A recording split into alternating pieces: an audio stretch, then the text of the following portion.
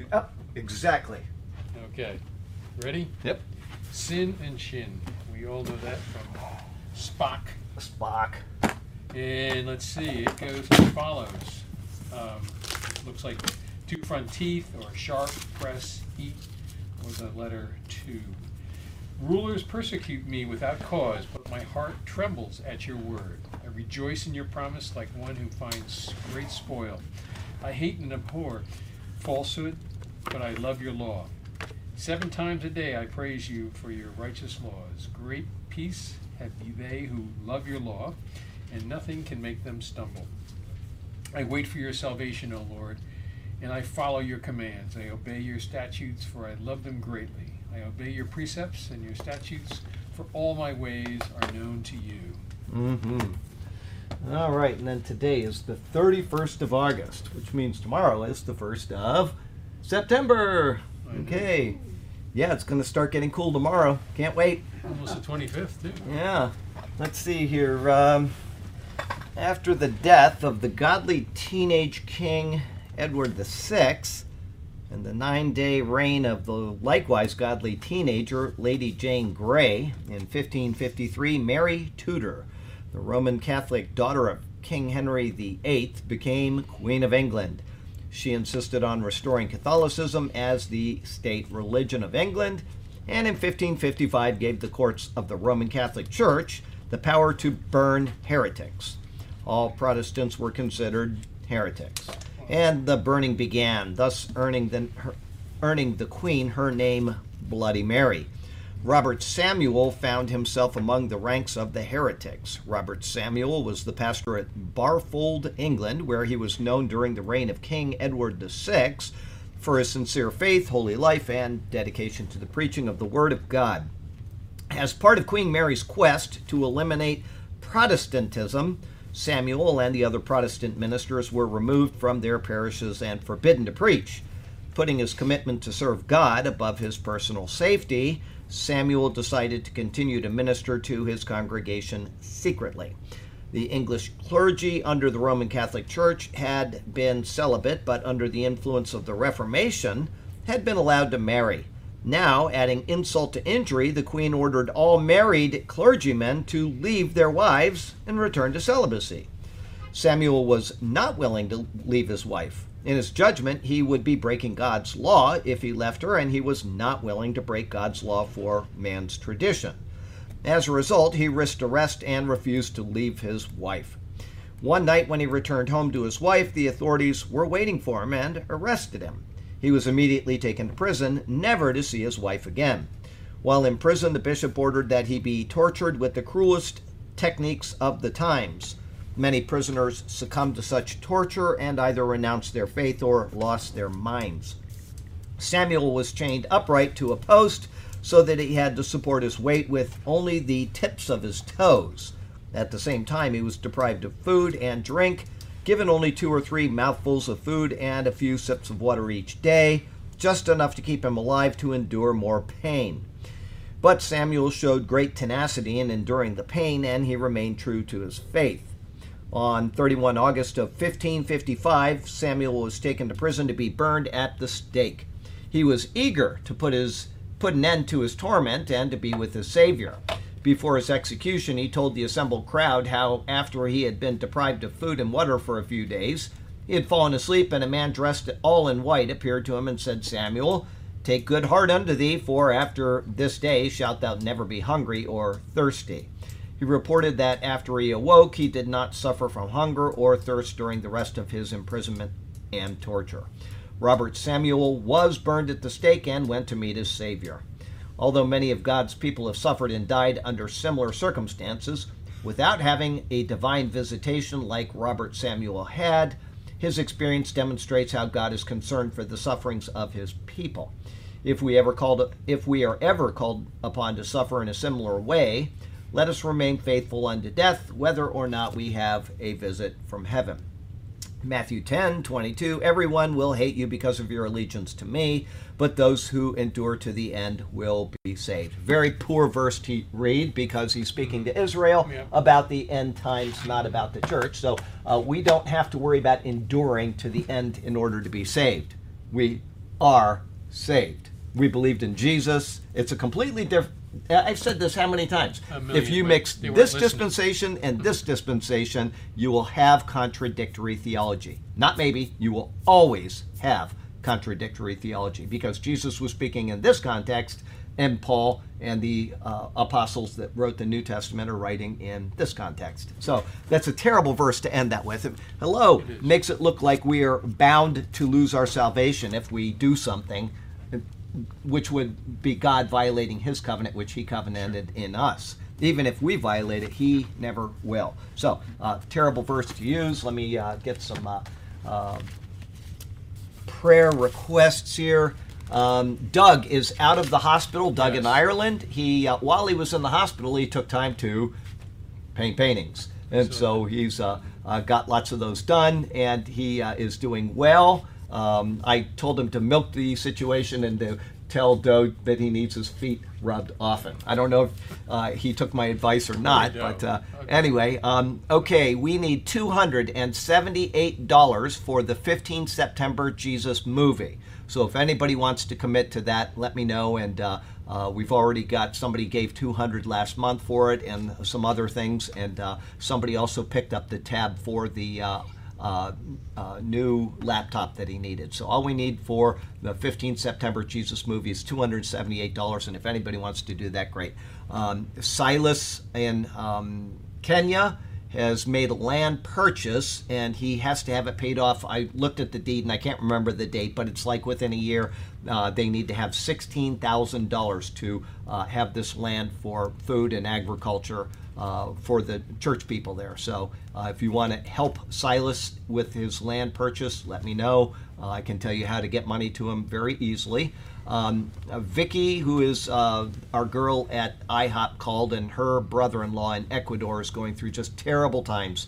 He had a back problem, immediate surgery. That got messed up, more surgery, and now they're saying he needs more surgery, but the guy just doesn't want to go through any more. So please keep Vicky's brother-in-law, I don't know his name, in prayer. And finally, for those of you who don't already know, Burke's son John died. And my heart goes out to him. I know everybody's does. Very difficult time when you lose one of your children. It's something, most of us have never experienced, and we would hope never will.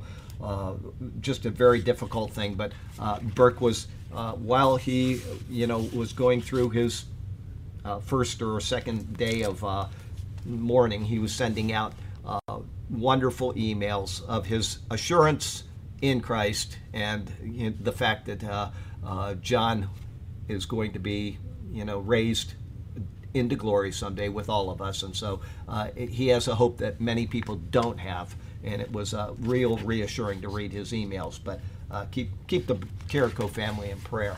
All right, Heavenly Father, we do thank you for the chance to come into your presence and to lift up these people that have needs, to just mourn with them in their just how difficult it is, Lord.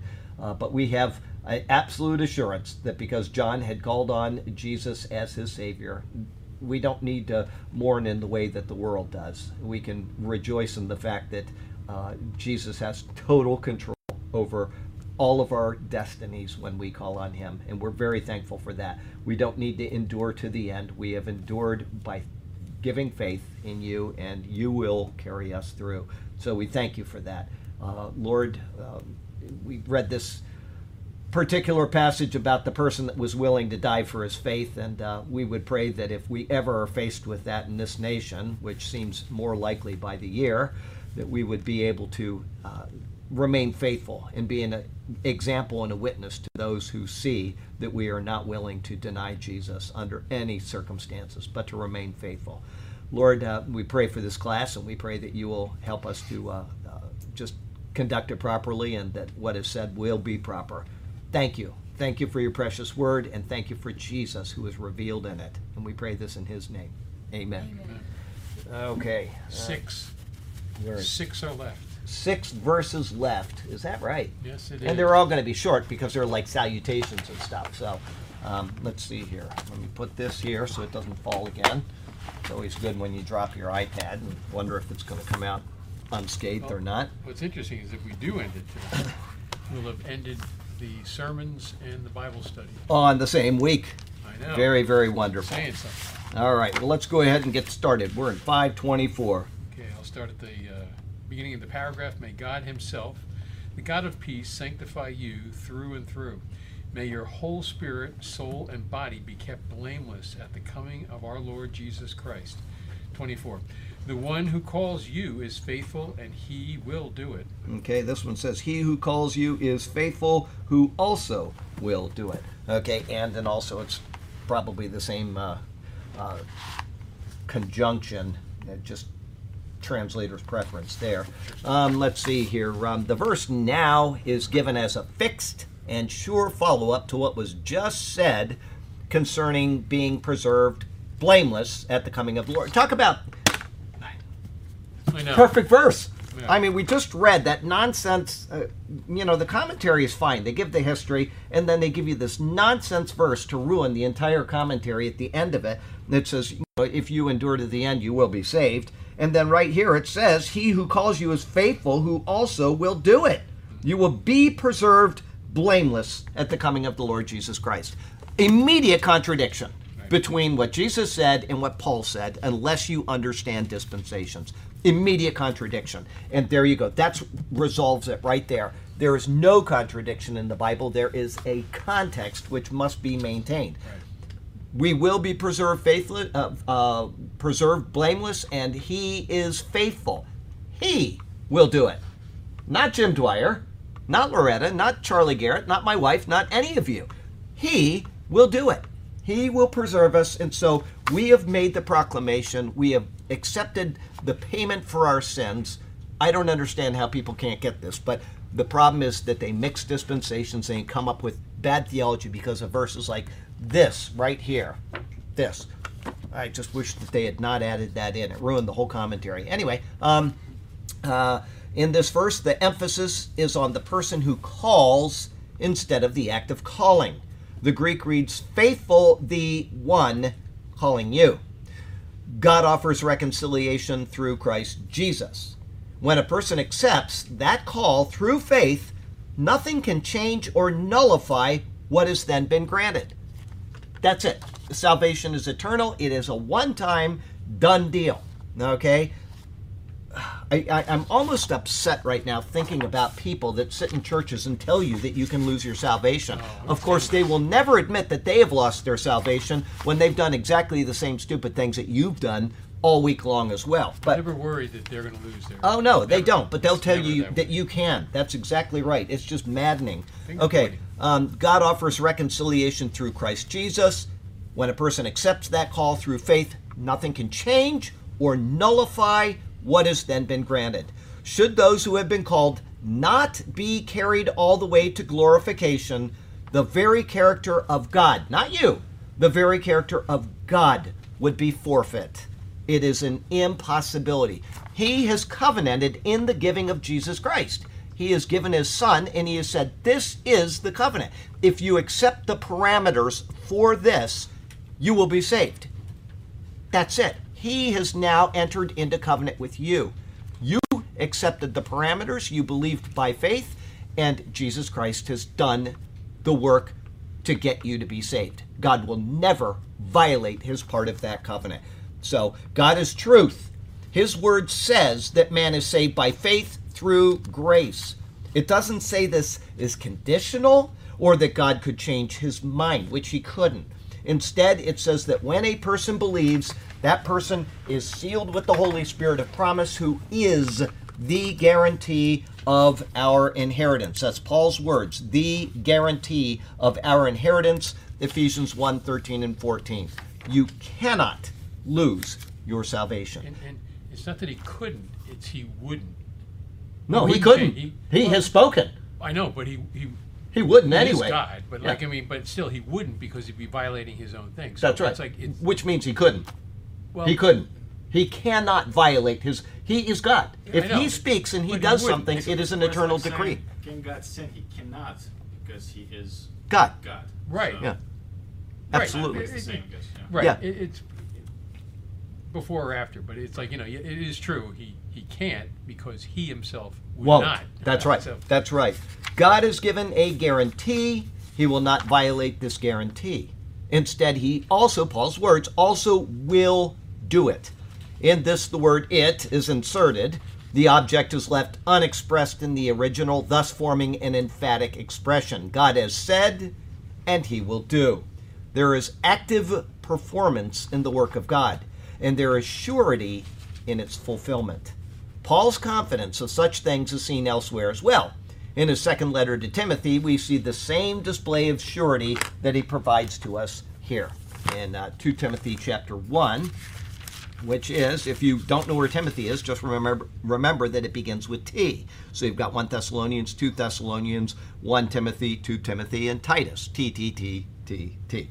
Okay, well, I think I added in one too many T's there. Anyway, 2 Timothy 1, am I in the second epistle? Yes, 2 Timothy 1 and verse 12. For this reason, I also suffer these things. Nevertheless, I am not ashamed, for I know whom I have believed, and am persuaded that he is able to keep what I have committed to him until that day. The onus is not on us to keep our salvation. The onus is on God. He has covenanted with us. We have done our part. We have done what he expected by faith, and so that is an act of grace on his part, and it can be nothing more or nothing less. It is grace, period. Now, you were smiling. Did something happen?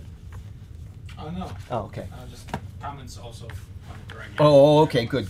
Saying good things. Oh, yeah, I just thought maybe there was something I needed to know.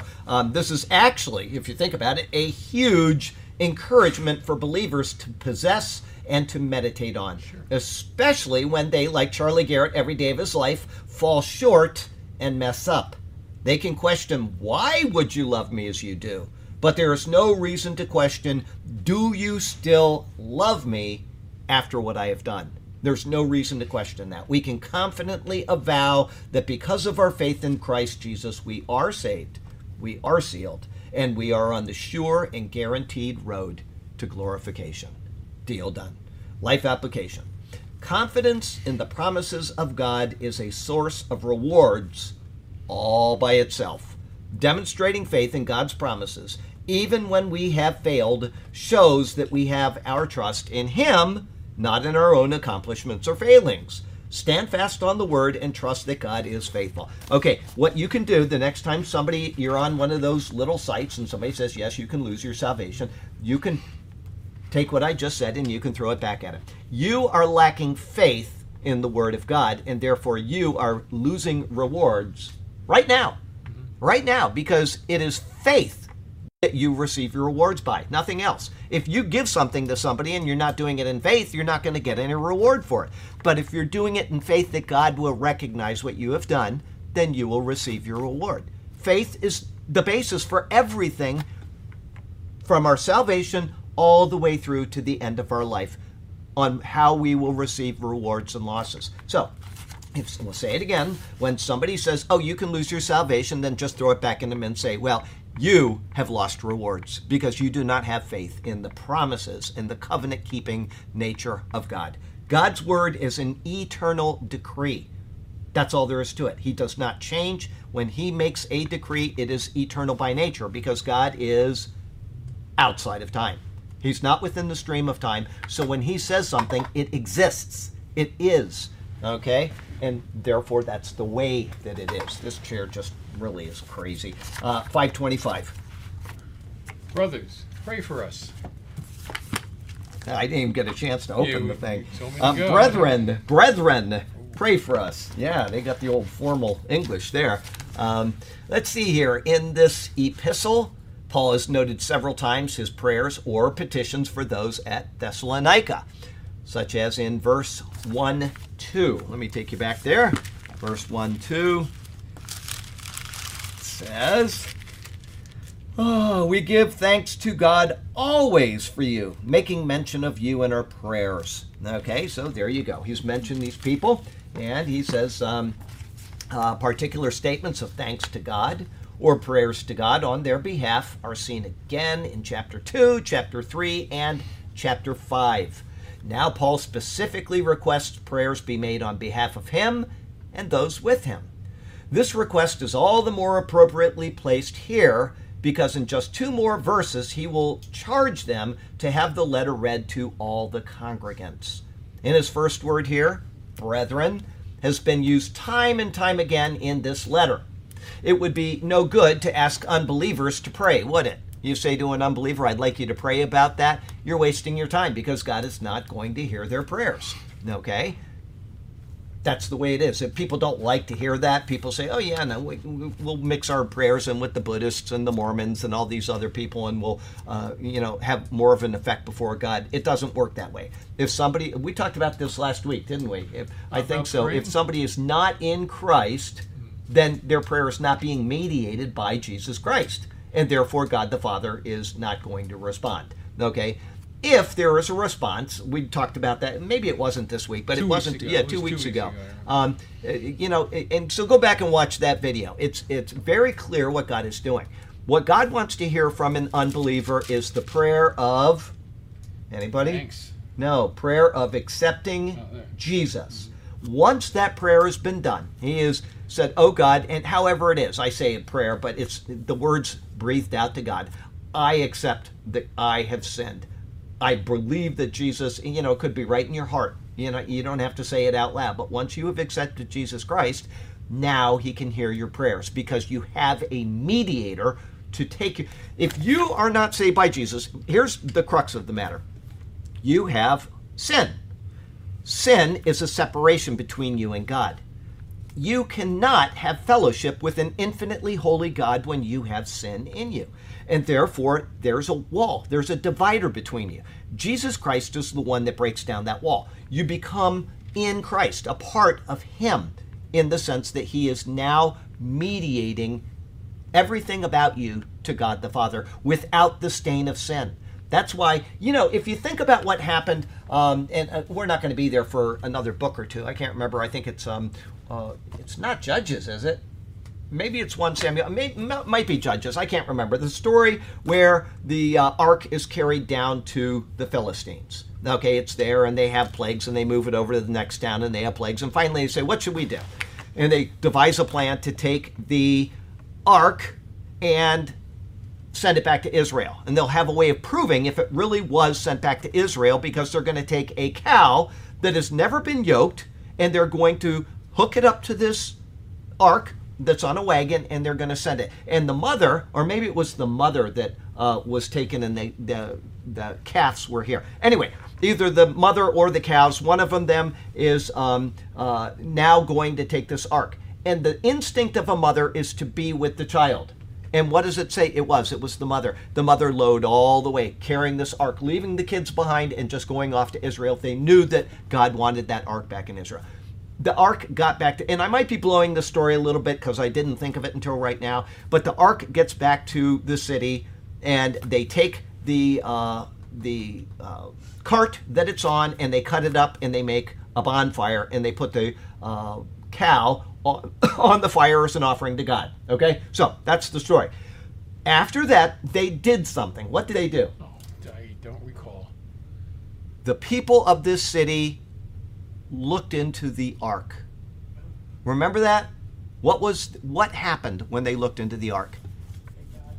They died. And it says, some texts say 70 people died. Some texts say, I think it's 50,070 people died.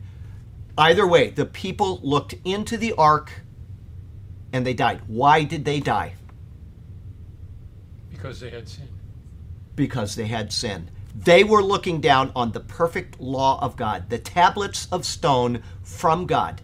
They were looking down on them. The whole point of that passage is to say that without the covering of blood, there is no remission of sin. They removed the mercy seat where the blood was covered or sprinkled every year. They removed that. Now, this wouldn't apply to these Philistines because, of course, the Philistines looked in and what's all this? And it doesn't say whatever happened to the jar of manna, the golden jar of manna, but it's never mentioned again. Probably the Philistines took it out. And the other things that were in there, okay, the only thing that they wouldn't have wanted were those stone tablets. Why would they want that, right? Doesn't apply to them. These are the covenant people, and they are being used as an example of the holiness of God. They looked into this ark without the mercy seat, and they died. We cannot approach a holy God without the covering, and Jesus Christ is the covering. Everybody see the symbolism? Yeah. The blood is removed. There is no atonement for sin. It all just like struck me right then. Of course, that's why they died, because they Of course. sinned. That's right. They have sinned. no They've looked down separation. on the perfect law of God, a picture of Jesus, okay, without his atoning blood, and they died. Okay? That's the picture. 2 Okay. weeks ago, shortest verse in the Bible. Oh, Be joyful. Oh, be always, joyful and always. continually pray. Pray. there you go. So we talked about it 2 weeks ago. Yep. Okay, so we are, what Lost. verse are we in? We're in verse 25? Or No, we're in yes, 25. 25. Okay, let's see here. I don't even know where I left off. Particular statements of thanks to God or prayers to God on their behalf are seen. I've said that. Okay, this request is all the more appropriately placed here because in just 2 more verses he will charge them to have the letter read to all the congregants. In his first word here, brethren, it has been used time and again in the letter. I see, this is where I left off. It would be no good to ask unbelievers to pray. God does not hear the prayers of people except those who are redeemed through Christ. Once that happens, he can then mediate those prayers in his priestly role. And so the brethren alone are given the request. He's not writing to anybody else in this epistle except brethren, except in a general sense. Anybody can pick up the Bible, anybody can read it, and they can say, well, I believe this or I don't believe it. Okay, but they are not brethren until they call on Christ. So it's written to brethren, but all people can access the Word of God. All right, everybody got that? The direction is to us. All right, and so the brethren alone are given the request. The word in Greek translated as for is peri, or about. Think of about. He is asking for prayers which cover all of their needs, personal, ministerial, and so on. Just as Paul has carefully noted various prayers on behalf of those at the church, so he is asking for prayers concerning himself and those with him. As ministers of the gospel, they faced many dangers, they faced many persecutors, and they faced the same temptations as any other people. Paul considered the prayers for them as necessary in order to empower them to overcome these various things which would come their way. Life application. If Paul, who had personally seen the risen Christ and who had been led by him throughout his ministry, felt that prayers were needed for him to continue, should we feel any less so today? Rather, we should be more than grateful to receive the prayers of others so that we too can be strengthened in our continued walk in the presence of the Lord. Let us be willing to both pray for others and be accepting of prayer from others. Okay, that reminds me of something I was thinking about today. Not the prayer part, but Paul had seen the risen Lord. Paul had encountered the Lord several times in his ministry. A couple of them were after this point in time in his letters. But Paul had personal connection with the Lord. Okay, he was being led by the Spirit. It was obvious, to him that this was the case. And yet he writes in Romans about the struggle he faced with sin, right? And we know that he's writing about it personally. You can just tell by the way he's writing. He's not making a general example. Peter had seen the ministry of Jesus from beginning to end. Peter had seen Jesus hanging on a cross. Peter saw Jesus resurrected. He talked to him. And then he waffled in his convictions in the book of Galatians, right? I mean, this is a guy that had seen the whole shebang, and he was waffling, and he went back and he was following the ways of the Judaizers instead of standing fast on the gospel of Christ. Solomon was ordained as king or whatever, anointed as king, and he received a word from the Lord. Remember the dream he had. And he said, what do you want? And he says, well, I just need you to help me. I need wisdom so that I can lead this great people. He didn't ask for the death of his enemies. He didn't ask for wealth. Didn't ask for any of that. And the Lord was very pleased, and he said, I'm going to give you all of those things. Okay, so Solomon met the Lord. And later in his life, a second time, he met the Lord again. I don't know if it was a dream or a prophet came to him, whatever. But Solomon had personal experience with the Lord. And yet he fell away from the Lord. Okay, he started sacrificing to the gods of the Ammonites and the Moabites and all the other ites that are out there. Okay, the point that I'm making is that Solomon fell away from the Lord. Peter, who had all the more reason to stand fast, fell away from the Lord. Paul wrote that he struggled with the things of this life. Okay, do you think you're any better than any of them? I mean, really, do you think you're any better? Do you think that you can face the same struggles and the same trials that they faced and not be downhearted or not, oops, I failed the Lord today. I didn't stand up for the gospel. I mean, if Peter can do it and be saved, you can do it and be saved. All right? That's the point I'm making, is that Paul writes about these things. I need prayer. Pray for us. Do you think that you can make it without prayer when all these other people that were intimately fellowshipping with the Lord, that had seen the Lord, they ask for prayer because they understand the power of prayer? So please don't feel like, one, you shouldn't ask for prayer, and two, that you shouldn't be praying for others, and three, that if you fail, you have somehow blown it. None of those things are the case. You need to make sure that you follow through, just as Paul does, or the other apostles, that you follow through with that as well. Okay? It's not an easy walk. If it was an easy walk, then Solomon would have held fast to the Lord, and Peter would not have waffled in his convictions, in the greatest of ways. I mean, he didn't just fall away in some esoteric manner. He fell away by marring the grace that he had received, okay, in front of people that needed to know that the grace was truly grace. And thank goodness that Paul was firm about that at the time. So hang on to these things and just know that your failings are not any reason that God is going to reject you. Okay? Just get up, pull yourself up by your bootstraps, apologize for what you've done, and move on. Or ask for prayer if you need it. Okay. Still speaking to the brethren. Let's see here. Oh, wait a minute. Did I finish that? You did. Yes, life application. Did I read that too? If Paul had personally seen the risen Christ, who had been led by him throughout his ministry, I talked about it, but I didn't read it, felt that prayers were needed for him to continue. I did read this. Well, okay. I'm not saying one way or the other. Yeah, I can't. Sometimes I get talking and I reiterate what was said in the prayer. And yes. What about Saul? So I heard an argument. Well, Saul has lost his kingship and the Spirit of the Lord departed from him. You already know I'm going to answer because you asked me this recently. Yeah, the answer is no. Saul was a member of the covenant people of Israel, and he received the annual atonement on the Day of Atonement. The only way that Saul would not be saved is if he didn't believe in the atoning power of the Day of Atonement. Okay? But that could be true of anybody in Israel.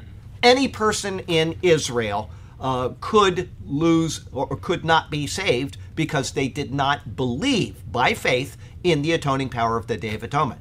But Saul, it doesn't matter what Saul did, if he was remorseful and if he followed through with the requirements of the Day of Atonement, which is a picture of Christ's atoning sacrifice for us, he is as saved as anybody else in Israel, as saved as David. The difference is that he will be less of a shining light than David will, right? And that's the only difference. It was when God took his spirit away from him. It wasn't the spirit of salvation. That's was right. Working through him as a king. That's right. Okay, so That's exactly right. So we talked about that. Was it you that I talked to about that before? I talked to somebody about that, but that is a very poor analysis of by somebody to say that Saul lost his salvation. That's a terrible analysis because, one, it's a completely different context, but two, they're not thinking of the whole purpose of the Day of Atonement. So what's that? It wasn't him. Oh, no, it wasn't. He was asking the question because he had heard this from somebody else. I'm certain of that because I know that. He probably was talking to somebody, and whether it was him or somebody else, I've heard that conversation between them.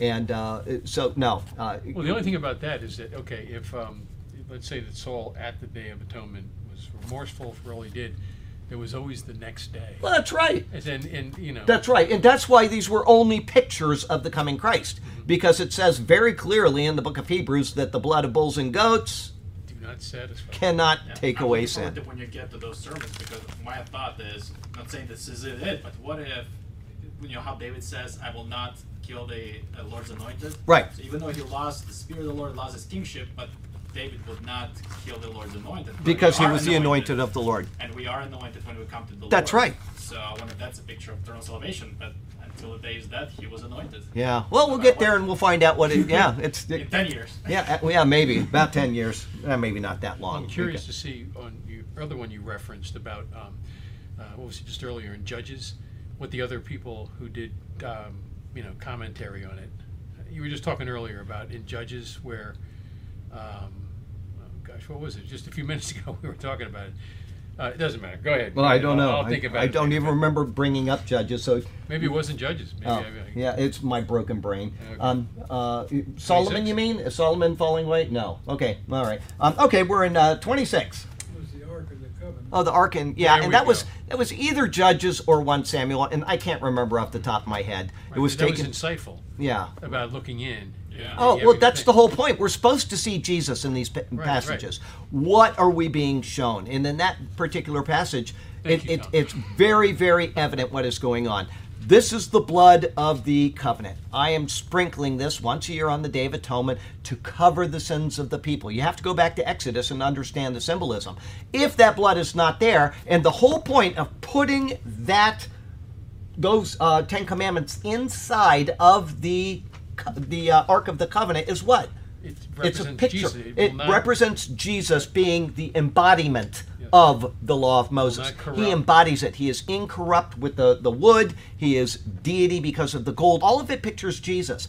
The blood is to cover the sins of the people. When God looks down at us, he's not seeing us. He's seeing the atoning power of Jesus Christ. Because if he sees us as we are, he can have no fellowship with us. None. It is Christ that makes our relationship with God possible. And that's what we're supposed to see in these types and pictures of the Old Testament. So when you're reading the Bible, don't just think, well, they went in there and they died. Why did they die? What is it that brought about the death of those people? So 1 Samuel 6:20. 1 Samuel. It's amazing. Wow. That's great. What does it say? How many people there? I didn't get to it. I'm on a single verse. 1 Samuel 6:20. I'll tell you, and it'll give me it in. I got it marked right here. Look at that. 1 Samuel 6 and verse 20, and it says, or he struck 70 men, but this one says he struck 50,000 and 70 men. So I was right on both accounts. One text says 70 and one says 50,000, 70 men. Regardless of it, it was a great slaughter. The people died, and they did what they did after that. So, okay, we're in verse 26. Greet all the brothers with a holy kiss. Okay, there's a whole denomination that takes this verse completely out of context. Greet all the brethren with a holy kiss. Okay, there you go. Let's see here. Paul just said, brethren, pray for us. Still speaking to the brethren, and in an admonishment that they should all be in one mind and in one accord, he gives them words to instill this in them. He exhorts them to greet all the brethren with a holy kiss. This doesn't mean just those in the congregation, but any and all who are the redeemed of the Lord in whatever church they attend. This becomes problematic, and I'll talk about this in a minute, okay? There's a couple of denominations that demand that you greet one another with a holy kiss, okay? That this becomes problematic. Think of yourself here, and then let's go on into other cultures, all right? And we'll get into it in a minute. The holy kiss is an expansion of the kiss of greeting, which is seen in many nations to this day. If you see people in Saudi Arabia at a diplomatic mission, what do? Kiss each other. They come up and even if they're the bitterest of enemies, like the Iranians and the Saudis, they go to a meeting, they will kiss each other, okay? That's what they do. When Ronald Reagan goes to the Saudi foreign minister, does he kiss him? No. Okay. Everybody keep things in context here, okay? It's an expansion of the kiss of greeting, which is seen in many nations to this day. It is the same idea as when Western nations today do what? What do we do when we greet somebody? We shake hands. We shake hands, okay? Or possibly hug. If you come to the Superior Word Church, you're probably going to get a hug, okay? it's probably going to happen on Sunday morning. If you don't like that, then you have to walk around like this and say, don't hug me, don't hug me. Okay? Anyway, where are we now? Okay, possibly a hug depending on familiarity. In the Far East, if you go up and you hug somebody in the Far East, they will either have a heart attack and die or they'll punch you in the head. Okay? A deep and respectful bow is given in substitute of this. And depending on who is subordinate to the other, the bow will be different. You have to learn the custom of the bow. If you blow it, they will forgive you because at least you're trying. You're not coming up and giving them a holy kiss or a holy hug, okay? But you need to learn the rules of the bow when you go to any foreign Eastern nation. Although Paul's letters are prescriptive, intent must always be considered. Is Paul mandating that all people in all churches meet one another with a literal holy kiss? That's what we have to ask, because this is a prescriptive epistle, and he's saying to do it. The answer is, anybody? Yes. He says yes. No. No. The reason why this is important is because there are small pockets of churches that mandate this, even today and even in Western societies, such as in the United States. However, the intent of the kiss of greeting is cultural, not merely biblical. Proof of this follows from the first kiss noted in the Bible in Genesis 27, verse 26, when Isaac blessed his son Jacob before he departed to Padan Aram. From that point, the kiss is seen among the covenant people and among those who aren't yet in the covenant, thus demonstrating the cultural nature of the greeting. It is found in Acts 19:13. It is found in, is that right, 93? Why am I on page 95? How did that happen? It is used in the same way we use a handshake. When Jacob met Rachel without knowing her in any familiar way, and she wasn't a member of the church at the time or of the covenant people, he did what? He kissed her. Jacob went up and he kissed this girl. The following exchange begins with a kiss of greeting and ends in death. And let me take you to it. We're going to 2 Samuel again. We were in 1 Samuel a minute ago. Now we're going to go to 2 Samuel. And we're going to read verse 20, 9, and 10. Now the distressing spirit of... No, that's not the one I wanted. Where is the one? I've got the wrong reference. Oh, I'm in 19. Yes, I've got the right reference. I'm on the wrong page. But Jonathan said... That's not what I want either. Let me try 21. It's one of these, this is what happens when you look at a page and you, and you got to be in the right book too. I'm in 1 Samuel. You got to be in the right book, Charlie. 1 Samuel 10, 17. It's a problem when you're in the wrong book and look for a reference. 1 Samuel 20, verses 9 and 10. It says... I'll start in 8. When they were at the large stone, which is in Gibeon, Amasa came before them. Now Joab was dressed in battle armor. On it was a belt with a sword fastened in its sheath at his hips. And as he was going forward, it fell out. So he's got his belt on with his, his sword and everything, and he lets it fall. So now you think that he's friendly. Okay? Then Joab said to Amasa, "Are you in health, my brother?" And Joab took Amasa by the beard with his right hand to kiss him. But Amasa did not notice the sword that was in Joab's hand, and he struck him with it in the stomach, and his entrails poured out on the ground, and he did not strike him again, thus he died. Okay, so are we supposed to, the law first mentioned in the Bible where people used to justify tithing? The first time you grab somebody with your right hand by a beard and you go to give him a kiss, you must stab him in the stomach, right? Everything has a context. In 1 Samuel 20, verse 41, David and Jonathan, close male friends, gave a fraternal kiss in accord with the culture before departing. As Proverbs 27, let me see here. Proverbs, Jeremiah, go back, Charlie, Psalms, hang on a sec. Got to get there. Proverbs 27 and verse 6 says, come on, Charlie. Okay.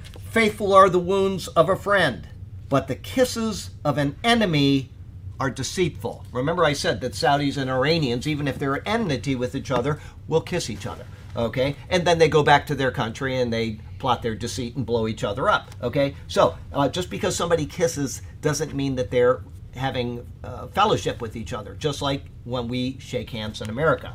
This demonstrates clearly that the kiss is cultural, because even enemies will kiss rather than shake hands. This is seen in these parts of the world today when leaders who are at war with each other still greet with a kiss. Exchanging kisses with shaking of hands in the proverb would hold exactly the same meaning and intent. I'm not asking you to change the word of God. I'm just saying that if you replace the word kiss from that proverb with the word shake hands, it would mean the same thing. This demonstrates, and as a premier example of this, we want to read this exchange between Jesus and Simon the Pharisee in Luke chapter 7. So let me take you there. Luke 7. So if you ever attend, I think it's the Brethren of Christ or the Nazarenes or one of these churches, and they say you have to greet each other with a holy kiss, and if you don't, you're not saved and all that crazy stuff. You're not saved by kissing other people. You are saved by the blood of Jesus Christ. Anyway, Luke chapter 7, and then we want to go to verse 43. One more here, Charlie. Let's see here. Simon answered and said, I suppose the one whom he forgave more. And he said to him, you have rightly judged. Then he turned to the woman and said to Simon, do you see this woman? I entered your house, and you gave me no water for my feet, but she has washed my feet with her tears and wiped them with the hair of her head. You gave me no kiss. There it is, an enemy almost. But this woman has not ceased to kiss my feet since the time I came in.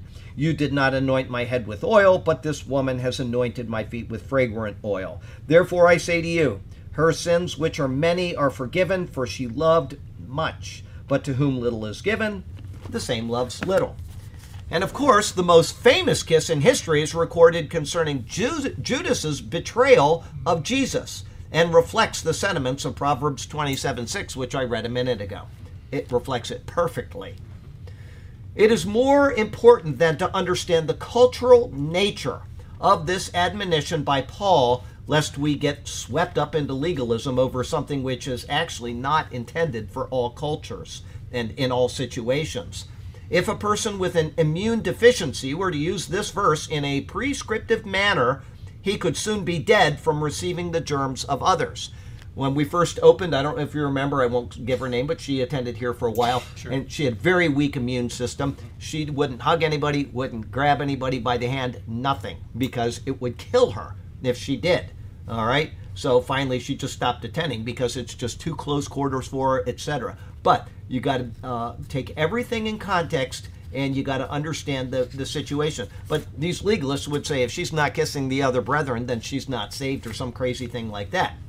Finally, the kisses in these and other verses throughout the Bible, which are between men and men, such as David and Jonathan noted above, are not in any way intended to convey the perverse sin of homosexuality, as modern liberals often imply, which they use that verse to justify that particular sin. Okay? So I just have to say that is not what the Bible is saying.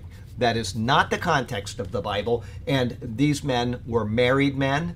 They happen to love each other very much. They're people that we love just as much, male and female, but it doesn't mean that when we shake somebody's hand in America, which is comparable to the kiss of David and Jonathan, it doesn't mean that we are homosexuals. It means that we are shaking each other's hands. Okay. In Israel, we still kiss. If you go today, oh yeah, absolutely. We kiss to the people in church. Yeah, absolutely. It's cultural. It's cultural. Right. And so that's just confirming what I said in my commentary, because he says right there in Nazareth, people give the holy kiss to each other even to this day because it is a cultural thing. Okay? So to imply this in their writings, what I just talked about shows a disregard for God's order in the natural world. Life application. If you are in Rome, anybody? Do as the Romans Do as the Romans do. If you are in Japan, do as they do. It would not be appropriate to go to a church in the Far East and attempt to hug, kiss, or even shake hands with another person unless they first offered. I was in the Korean church for years and years. The pastor was a great guy. He was a very nice, humble little guy. He was just very pleasant. And I didn't see him for years because I got ordained and I started teaching over at Grace Baptist. And anyway, then I was asked to do a wedding for a couple people that were in the church. And so I went up there, and the pastor, of course, was at their wedding as well because they were in his church. And when I did the wedding, I saw him, and I was so happy. I gave him a hug, and that guy was so embarrassed. He literally shrunk down. You couldn't see him anymore. He was like, oh, it's just not what you do. But I was so happy to see him that whatever. So he didn't do in what we do in Rome, because when you're in Rome, you're supposed to do as Romans, and it was a wedding done by a non-Korean. So whatever. Anyway, I felt so bad. The poor guy.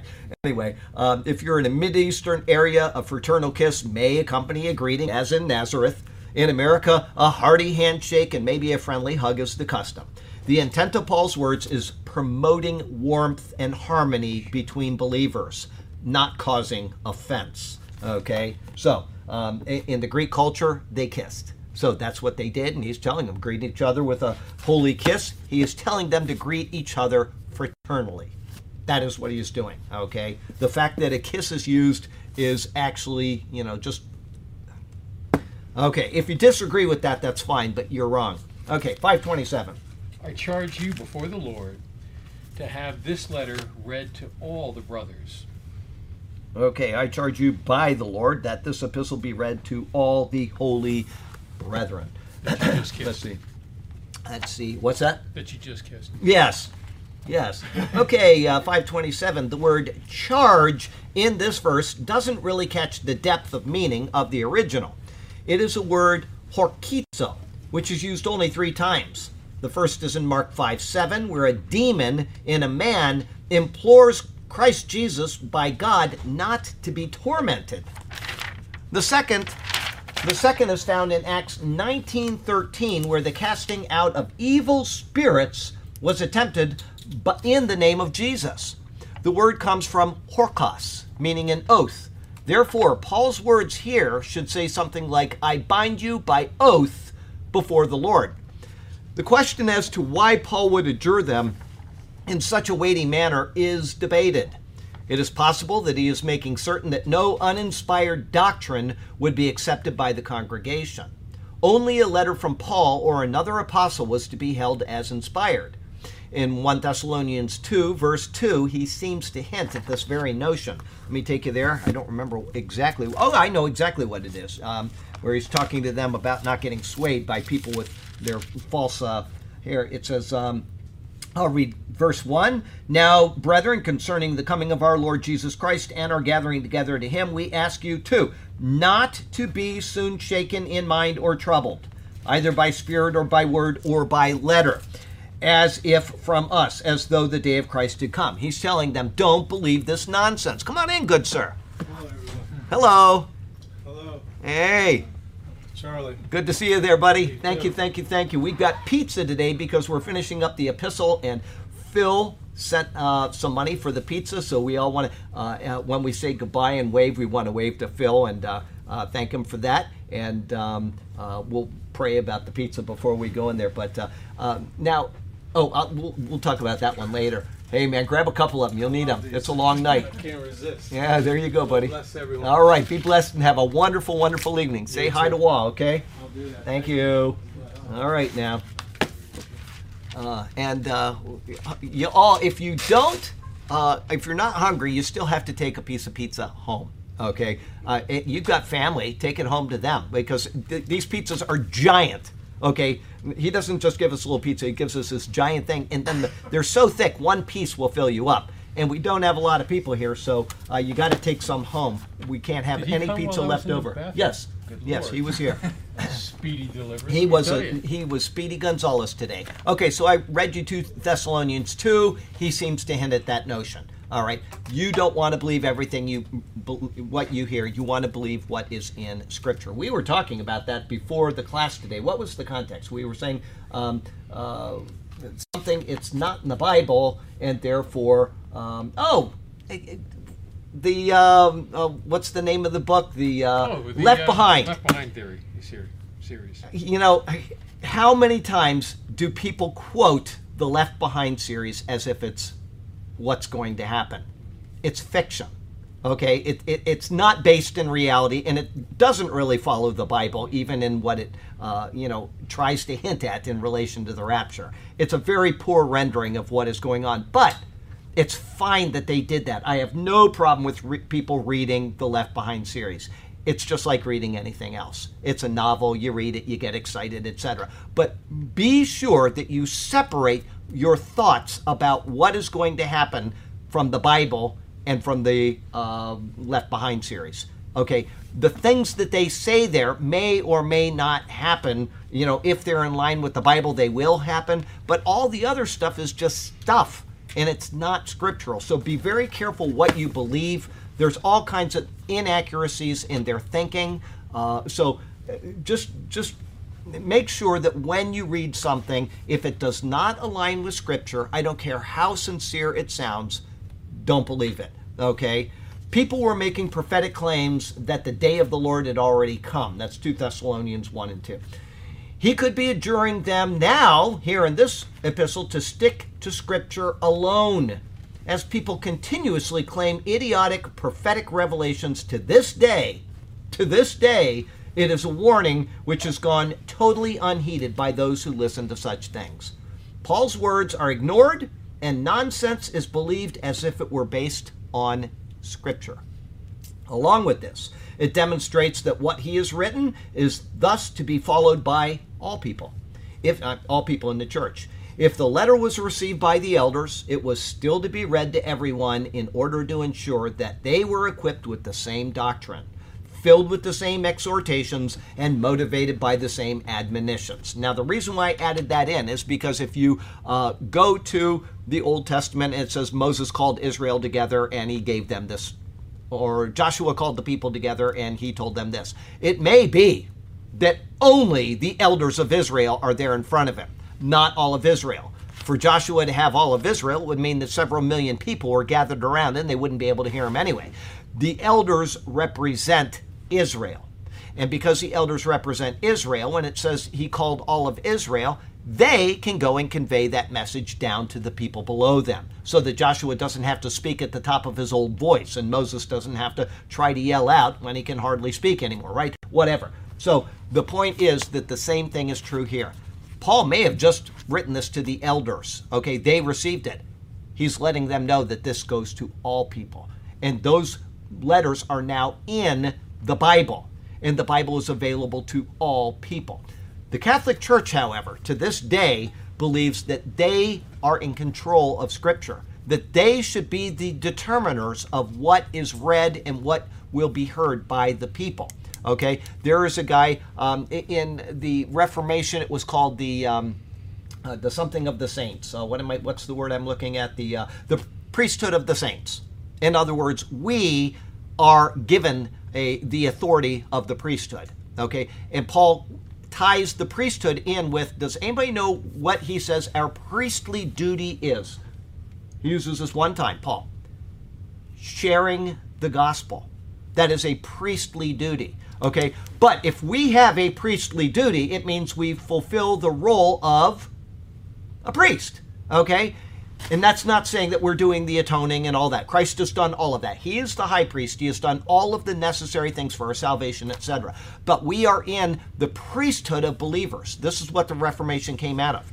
And I have heard Catholics in videos right there say that it is not acceptable for non-clergy to teach the Bible. In other words, you have no right to teach the Bible if you know the Bible. Does everybody get that? Yeah, right. We have all the right in the world. If I know the Bible and somebody needs a Bible question answered, and I'm talking about anybody, not just Charlie Garrett, anybody, you have a right to teach the Bible, okay? Because it's the priesthood of the believers. The Catholic Church believes that only certain people are qualified to teach the Bible, all right? That is crazy. And that is exactly why they're in such bad shape, is because when somebody says, we tell you what the Bible says and what it means and what you can and can't read from it, they have you in complete bondage. This is a book of freedom. This is not a book of bondage. This is a book of freedom. And when you know this book and the Catholic Church comes and tells you that you need to do this and that, you say, I don't. You are free from their lies. And that's the same with any other denomination that you're in or that you attend. They have no right to tell you that you can't read this book and you can't interpret it. Okay? That's the point that's being made there. So where was I? Yes, if it was received by the elders, it was still to be read to everyone in order to ensure that they were equipped with the same doctrine, filled with the same exhortations, and motivated by the same admonitions. As the main thought of the letter is that of the coming of the Lord for his people, those things which surround that notion were especially important to be absorbed into the minds of the people. Believers are to mind their own business and to work with their own hands. That's verse 4:11. And thus not to be a burden on anyone else. The timing of the Lord's coming is known only by the Lord. Only by the Lord. He has not revealed it to any person on this planet ever in the past, because he's still not here, and he has not revealed it to any person alive today. Does everybody get that? Yep. The Lord has not revealed that. He is not going to reveal that. If anybody says that the rapture is going to happen on 25 September of this year, ignore him. Ignore that person. If anybody says that the rapture is going to happen on 12 December of this year, don't listen to that person. That person has made up something in his head and he is falsely telling you. Now, it is true that the rapture might happen on 12 December. Because eventually, if enough people say the rapture is going to happen on this day, every day of the calendar is going to be covered for the next 10,000 years. And somebody is going to be right, even if he was making it up. Do not believe people that say that they know when the rapture is, because they don't. All right? Read that again. The timing of the Lord's coming is known only by the Lord. He said this in Acts 1:6-7. He's not going to lie to us about this. All right? So we are to be about life's business. Paul's weighty word, which adjured that the letter be read to all, would hopefully help motivate the people in the right direction. It is most probably for this reason that Paul says, I charge you by the Lord that this epistle be read to all the holy brethren. Okay, he's charging them, he's adjuring them by an oath. They were all holy. They were all set apart to God. They were all brethren as well. And because of this, none were to be neglected in being given these words of knowledge, and all were to act in accord with the words as Paul has laid them out. All people in the congregation are to be given the word of God, and they are to be allowed to see it and to understand it and to have their life and doctrine set, as well as the people in charge. Not just the people up at the top of the Catholic Church with their stupid little robes and pointy hats. Those aren't the people that are entitled to the Word of God and nobody else. Everybody is entitled to it. Life application. Scripture is given to us for right conduct in this life and for the assurance of God's promises after this life. However, it is not given for us to know when we will transition between the two. If we did, we would not be paying attention to this life here and now as we should. And yet, countless people waste incredible amounts of time doing just this, in direct disobedience to the words of Scripture. Happens all the time. Okay, so we are now in the final verse of 1 Thessalonians. Music, dun dun dun. Okay, go ahead. The grace of our Lord Jesus Christ be with you. And then this one adds in the word amen. So, the grace of the Lord Jesus Christ be with you. Amen. Okay. As with all of his epistles, Paul adds in his closing salutation, a blessing which is a petition for divine favor to be upon his audience. In the Greek, there is a definite article in front of the word grace. Not all definite articles need to be translated in the Greek, but there are times when it should be in there. In this, I would agree with Young's literal translation and others that put it in. It should be there. Quite often, English translations will insert "the" for clarity at certain points, but it may not be in the Greek. However, it is here. The grace is different than saying something like, "May grace from the Lord Jesus be with you." Paul is asking for a divine impartation of this attribute of the Lord to rest upon those in Thessalonica and thus us, because we are included in this epistle, because it is in the Word of God, and to sustain them in their walk. It must be then considered that those who are not obedient to the epistle are to be excluded from this petition. For example, in a similar petition for grace to be bestowed upon the congregation at Corinth, he wrote concerning a disobedient congregant, saying, "To deliver such a one to Satan for the destruction of the flesh, that his spirit may be saved in the day of the Lord Jesus." It should be obvious that until that person is willing to adhere to the sound instruction of the epistle, this petition for divine grace is not intended for him. If you're not living in accord with what Paul is writing, then he's not asking for that grace to be bestowed upon you. He wants you to first be in compliance with the Word of God, and then may the grace of the Lord Jesus be on you. And yet, at the same time, we all fall short of one precept or another. Therefore, it must be considered that this is for those who earnestly strive for adherence to it, or even if they do fall short. Such is the nature of grace. It is undeserved merit. Paul, in one form or another, closes out every one of his epistles with such a note of request for this divine favor. Even the last words of the Bible very closely are aligned with his words. There John writes, let me read it to you right out of the Bible. He ends the Bible with this. What a wonderful thing. I mean, it's just so marvelous that God would allow a man to close out his word saying, "The grace of our Lord Jesus Christ be with you all. Amen." Okay, there it is. And so even the last words of the Bible are for a bestowal of grace. And if you think about it, you know, I read this in a sermon a week or two ago, or maybe it's coming up in a sermon, I can't remember. Anyway, the very first words ever given to man, as recorded in Scripture, are law. The very first words. That was the first thing that was ever uttered to man. Law. And all the way through the Bible after that, law is the problem. All the way through until the coming of Jesus. And then grace is bestowed.